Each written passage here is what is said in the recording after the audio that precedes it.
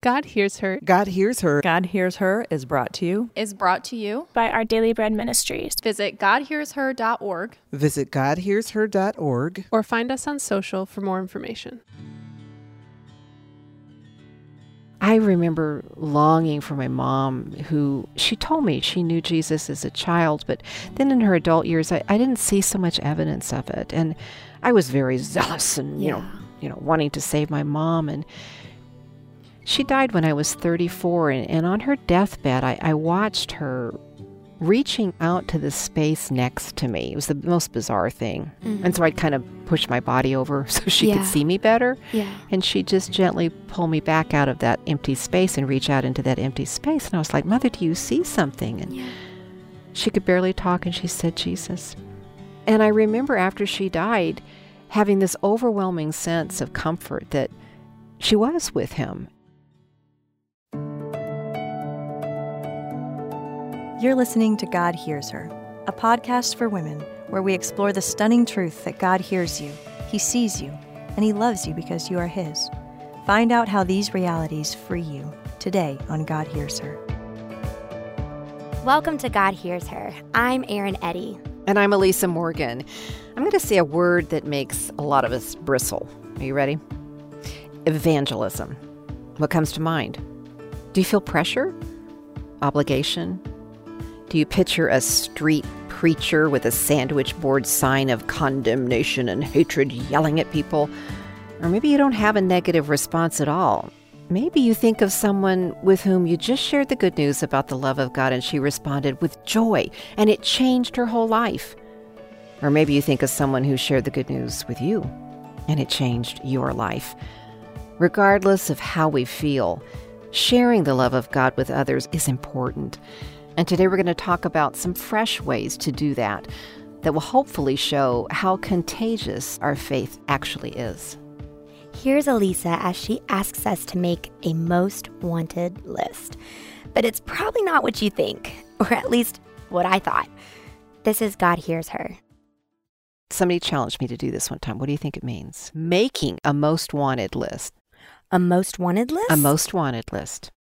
What do I think when I first hear that? Mm-hmm. Things that I want. Things that you want. Okay. Things. You are so literal. Literal. Yeah, that's great. That's great. Here, okay. One of my youth leaders way back in high school challenged me. I want you to put on this list the names of the people that you most want to come to know the God you love. Oh, that's beautiful. Isn't that powerful? I've never been asked that. Yeah. So think about it. If you had to write one right now, can you think of who you might put on it? I mean, I remember I wrote my mom's name, my brother's name, a couple of friends' names, etc. Yeah. Can you say who might come to mind? You don't have to identify them, but is there a couple of people in your life? Yeah, my ex-husband. Okay. Maybe top of the list there, huh? Yeah. Yeah. I'm trying to think of who else. I have a few friends that I can think of. Yep. Sometimes, this is just an aside, sometimes we run our little lives in such a little Jesus bubble that we don't actually have anybody that we can think of. Yeah. And that's kind of sad too. That's a good question to ask, because if you don't have anybody on the list, who are you surrounding yourself with? So maybe if that's the case, maybe it's your grocery clerk. Yeah. Maybe it's a coworker. Maybe it's the person who walks your dog. I mean, maybe it's your dog. Anyway, but maybe you have some, if you just stop and think, there are probably people in your life, either central or on the fringes, that you could name and be intentional. Yeah. And most often on our most wanted lists, there is a person whose name has a coffee stain on it and the edge of the paper is kind of curled up and turning brown because it's so old, and that person has been on that list for so long. There is somebody in everybody's mind that we wish, we pray that they would come to love the God we love. Somebody we love, we wish they would love the God we love. Yeah. And I think that's what I want to focus in on as we think about this list. Because what do you do? Yeah. Who's that person in your life? Bring them along right now. And all who are listening, bring that person along right now. And let's talk about this. What do you do? How do you help the people you love, the person you love so much, come to know the God you love so much? And how do you remain patient that God's working. Maybe that's a principle. Be patient. Yeah. Oh, okay. I don't like that one. Let's talk about things we can do. Okay, let's talk about where do we get stuck? Because most of us are like, oh, well, I can't really tell them about Jesus because fill in the blank. What will happen? Yeah. Fill in the blank. What would happen? If I tell, think of who your person is that you want so much to know the God you love, and you hesitate to say anything because I think they will think I'm judging them. Okay. Or that I have all the answers and I think I'm better. Do you know the research that was done, it's probably been almost 20 years now, that book, Unchristian, by Dave Kinnaman and Gabe Lyons. Yeah. And they talked about these 5 characteristics that most people who don't know Jesus think of people who know Jesus. They're horrible. It's hypocritical, judgmental, too political, just horrible things. And so we're a little afraid we're going to be slammed into that category and never get back out. So then I just sometimes zip my lips and I don't say anything. Yeah. I think a really big reason I don't talk about Jesus very much is I'm afraid I'm going to get it wrong. You know, I mean, people listen to me on Discover the Word or Ministry of Our Daily Bread. And, we talk about scripture here. But I got to tell you, I mean, and I have a master's of divinity, which should automatically make me brilliant biblically. Not so much. I mean, I graduated from seminary in 1980. Okay. Most of the world wasn't even formed in those years, And I still don't know the books of the Bible in order. You know what? I found out there is a table of contents at the beginning of the thing. It's awesome. So you could. I have tabs. Tabs work too. But I still do this kind of imposter syndrome of I don't really feel like I know anything. Erin, I remember one time preparing for Discover the Word, it's a group Bible study that we do, Daniel and Martin, Bill and Brian and myself, we do it around the table. I remember going, I'm not going to get this right. And God nudged me with his Spirit and just said, Elisa, it's called Discover the Word. You don't have to have it all right. But I think that's one of the struggles we have in talking about the Bible or talking about God is that somebody's going to ask me, what's your theory on creation? And I'm going to go, can you talk to my husband? And I'm going to have ruined God's reputation. I agree. I struggle with somebody that's extremely confident in something not true. Ooh, flesh that out for me. So somebody that somebody who believes really strongly, for instance, in humanism or in being your best person or in self-healer. Okay. Psychic. Okay. That type of, they're super tarot cards. An intuitive kind of person. Intuitive person that's extremely confident that is the way. I get scared that I'm going to articulate my faith to where it sounds dumbed down. Does that make sense? Yes. It's kind of like what I was saying. I'm afraid to do it wrong. But yes, I think that's very well expressed, Erin. Yeah. I think we really relate to that. We're afraid we're going to do it wrong. Yeah. So bottom line. You almost just suppress it. But in order to get stronger in it, you have to talk about it. Yes. So good. Okay. So shift around a little corner here. How can we talk about our faith in such a way that those we love might come to know the God we love? For me, I make it personal. Okay. So I share my personal relationship with Jesus. Well, that right there sounds kind of weird, though.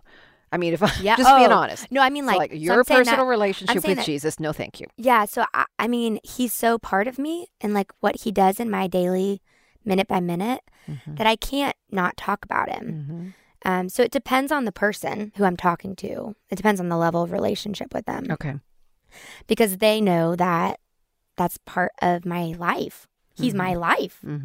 So he's just going to naturally come out. And I hope that depending on the person, I hope by them seeing the amount of light and joy, because I get a lot of people that will ask me about my light that's in me. I mean, people that don't believe in God say, you have so much light in you. And you do. And I can share why. So you give credit for it. And I feel like I'm still learning how to articulate it. Me too. Because I know how to do it with just him and I. We're good. It is very difficult to talk about this in concrete terms. And I think one of the ways I'm hearing you say is that you tell your story. Yeah. And everybody loves a story. I mean, everybody has a story. everybody loves a story, and you really can't argue with a story. You can't. So if we can be as confident in our story, even though it sounds a little weird, as someone else is in their story, then we don't need to apologize for who God is. We can simply share who He has been to us and who He is to us. But how do we become confident in our story? Well, I think we know it. Yeah. We start by knowing it. Yeah. I think another thing we do is, and I'm pushing on you a little bit, and you're my friend, you let me, but we need to be careful of our jargon. Yeah. You know, we slip into the praise gods and the washed by the blood and these bizarre, freaky phrases that people are like, ew. It can totally turn somebody off. What are you talking about? Yeah, so are you smoking something? It's just weird. No. You know? And even when we talk about legitimately falling in love with Jesus, that can sound weird to people. So I think bringing it down to everyday life, that I really believe that God loves us. And I believe that our world has given Him a bum rap. You know, and we're confused about who He is. But I really believe that the Bible shares an arc of God's divine love for us and how He made us, and His desire to be in a connection with us, with His creation, and how we struggle, and how He really wants to rescue us from our mess. And He did so with Jesus. And then, you know, it's all about inviting Jesus to take charge of some parts of your life and be back in this rescued relationship, and trusting this is a good God who has good in mind for us. Okay, I just kind of walked through some of the steps there. But maybe it's a little bit more everyday language. I still have to work on mine too. I mean, sometimes I'll even say, I know that God has created me. I know that. And I think that can be pretty simple to somebody that doesn't, I mean, whether they want to believe it or not. It's, okay, you believe something created you, a being, an entity, something bigger than you made you. Okay, I can run with that. Like, that's not talking about dancing with Jesus in your living room. That feels a little weird, but right? But it's fun. But I like doing that. But they might think that's odd. Yeah, they might. But they would respect maybe that would be my viewpoint, whether it's theirs or not.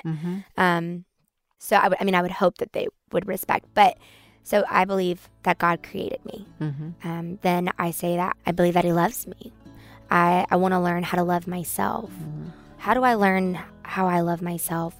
I want to learn the source of love, who is God. So I start kind of breaking it down and asking those questions of like, this is what I've learned about my relationship with God, with another person, to make it seem a little bit more approachable and a little bit more tangible, as abstract as it feels like it is.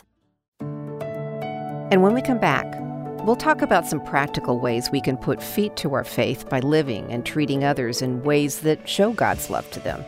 That's coming up on God Hears Her. Hey guys, if you're enjoying the show today, would you please take a minute and write a quick review and rate us on iTunes and really on whatever podcast platform you listen to, because iTunes and other podcast platforms push highly rated shows in front of more people. So if you could take a minute, write a quick review and rate us, that would be so helpful in reaching more women with the message that God hears her. Welcome back to God Hears Her. I'm Elisa Morgan. And I'm Erin Eddy. And in just a moment, we will continue our conversation about sharing God's love with others. But before we do, just a quick reminder that if you miss anything in today's show, the show notes are available in the podcast description or on our website at godhearsher.org. The show notes offer a great overview of our conversation, along with the specific talking points of this episode. You'll also find a link to a free resource. It's an e-booklet titled Why We Believe, Evidences for the Christian Faith. You know, sometimes we struggle to find specific answers to questions about why we believe. This free e-booklet offers a good next step in preparing to share with others about the hope that you have in Jesus. Just click on the link in the podcast description or on our website at godhearsher.org. That's godhearsher.org. Now, back to the show. Here is Elisa as she summarizes our tool bag of faith-sharing tips up to this point and moves us forward to thinking about how we can also live out the love of God towards others. This is God Hears Her. It's important to know what our story is. It's important to know how to tell our story. It's important to be able to ask other people their stories. It's important to be able to explain beyond the jargon of our faith what this means. We can also, I think, help those we love know the God we love by acting, right? By our actions, by being like Jesus. I remember that little phrase, WWJD, what would Jesus do, back in the, whatever eon that was ago. But bottom line, that was a call to put feet on your faith. Yeah. That's a call to, Rick Warren calls it a second conversion. So where you don't just believe it, but you do it. You act it out. So what does that look like for us? How do we do that? I mean, is that just, helping the homeless shelters? Is that donating old clothes? What is that? I mean, I go to Galatians. Okay. Fruit of the Spirit. Okay. Peace, kindness, gentleness. Self-control. Self-control. Yeah. Faithfulness. These qualities that aren't things that we produce in ourselves. Right. Because I've tried. Oh, I'm easily angered, right? Or I'm just kidding. It doesn't come out impulsive, maybe. Yeah. Yeah, not self-control. But God produces these qualities in us. And I think that's what you're talking about when people look at you and they see the light in you. That's the fruit of the Spirit. There is a kind of his character shines out of you. But it does go into action. It goes into, here's this really small thing. I used to be in this small group, and there were 6 couples in it, and we met once a month. And this couple had a small little house. It was really sweet with 2 little love seats, and they were so kind to open it up, and it was always at their house. And every time I would show up with my Bible with my husband, and I'd plop down in this right-hand corner of the couch, and get all ready. And one day, and we're talking a half a year into this, she goes, "Elisa, why do you always take the best seat?" And I was like, I didn't know. I thought it was my spot. You know how we do these things? Yes. And she knows Jesus. She loved Jesus. But what it taught me was when I go into a room, I think about it. And she served me in such a way that I think about it. And I will put other people first. And that sounds so worksy, and I don't mean it that way. But there is a way we demonstrate humility, our place in the world, who Jesus is, by how we act. Absolutely.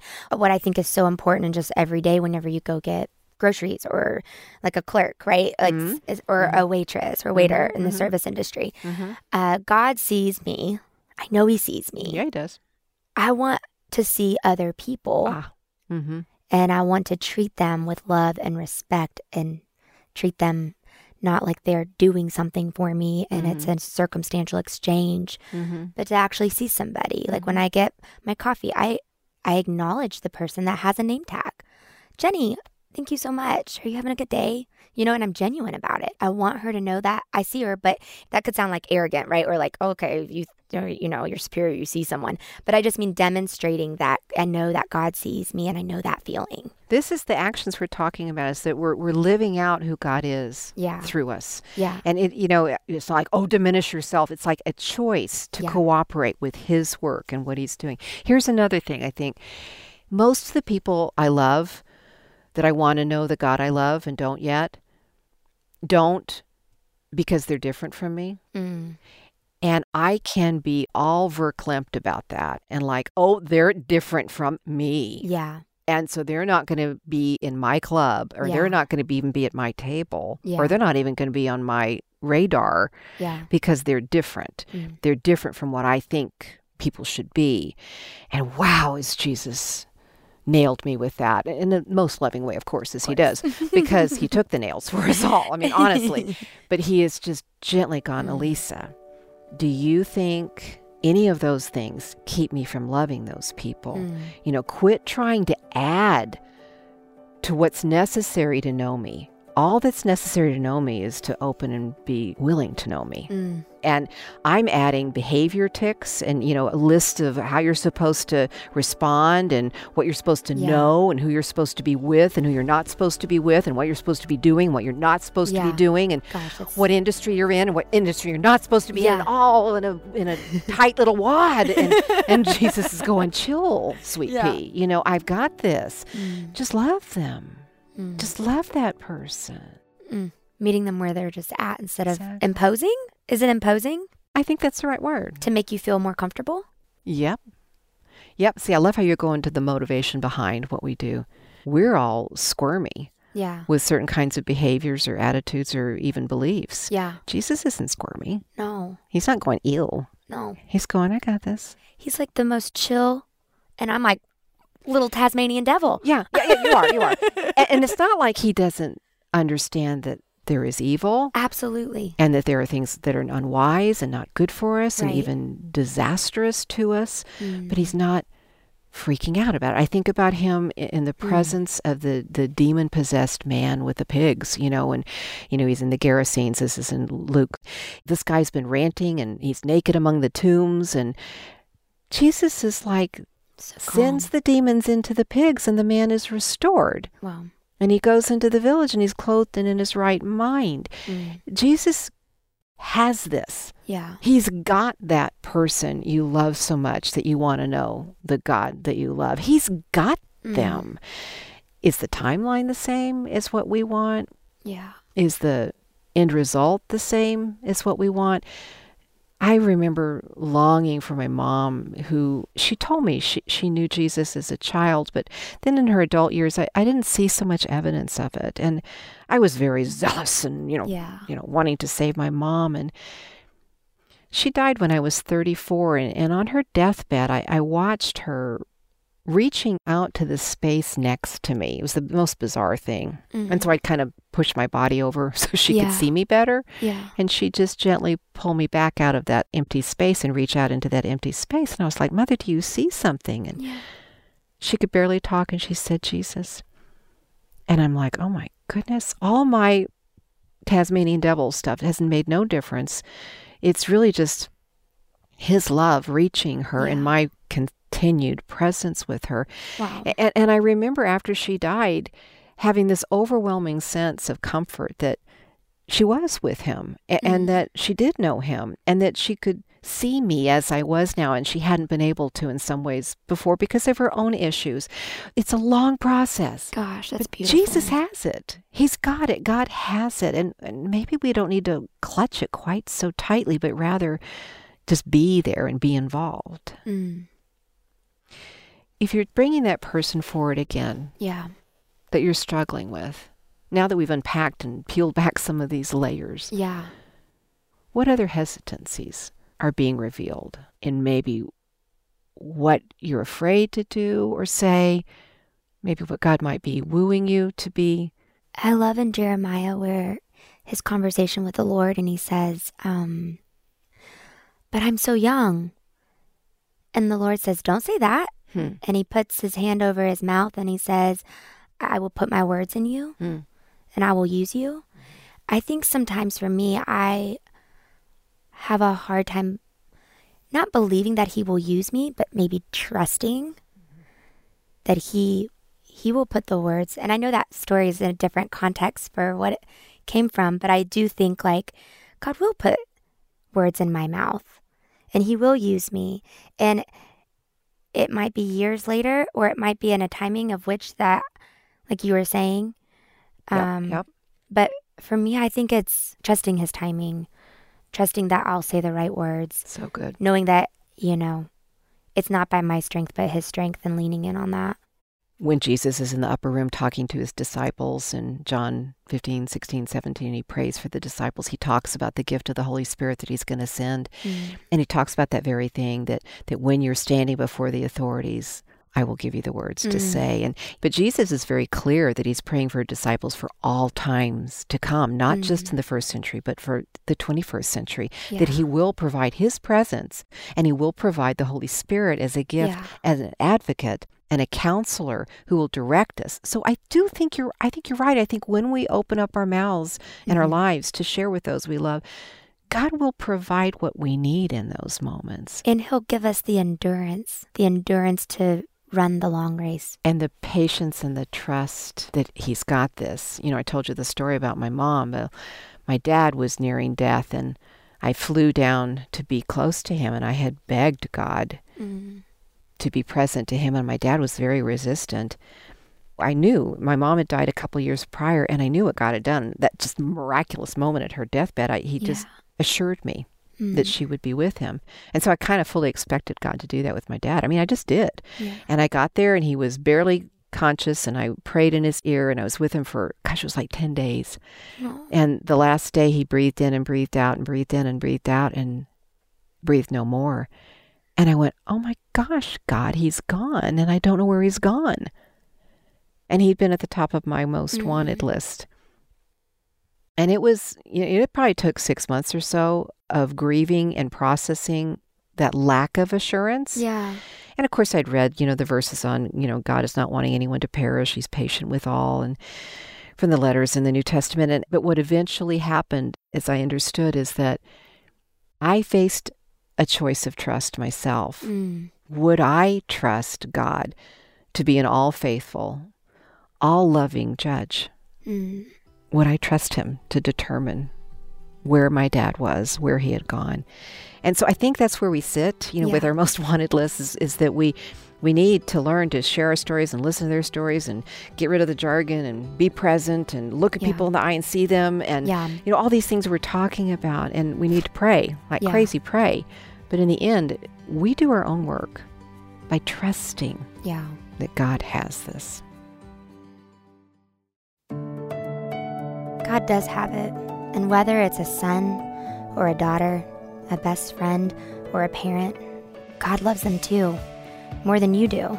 And even if you feel like you've done something wrong and perhaps caused someone to walk away from God, or if you heard Elisa's story about her dad and felt a twinge of guilt because someone you loved died and you never took time to share with them about the love of God, this is an invitation to let those burdens slide off your back and to let Jesus carry them instead. Because he is the great pursuer, and he's a loving judge who does what is right. Yes, we all need to share the love of God with others, but with the reminder that God ultimately is the one who does the hard work of wooing someone's heart to follow him. Yes, so good. If you're listening and you think you may have missed something during the show today, the show notes are available in the podcast description. There you'll find the talking points of today's episode and also some helpful links. We have a link to the new God Sees Her devotional. We also have a link to a free e-booklet that could help you share your faith called Why We Believe, Evidences for the Christian Faith. It can help you prepare a little bit more to share the hope you have in Jesus with others. All of this and more is available in the show notes, which can be found in the podcast description or on our website, godhearsher.org. That's godhearsher.org. And while you're online, could you take a few moments to rate us and maybe write a review of this podcast? Ratings and reviews help us reach more women with the message that God hears her. So if you like the show or enjoyed this episode, please just take a few moments to give us some stars and write a sentence or two about what this show means to you. Thanks for joining us today. And don't forget, God sees you. He hears you. He loves you because you are his. Hey guys, before we go, I just want to say a quick thank you to some of the people who helped make this podcast happen. Marcy, Amy, and Brian, you guys rock. Thank you so much.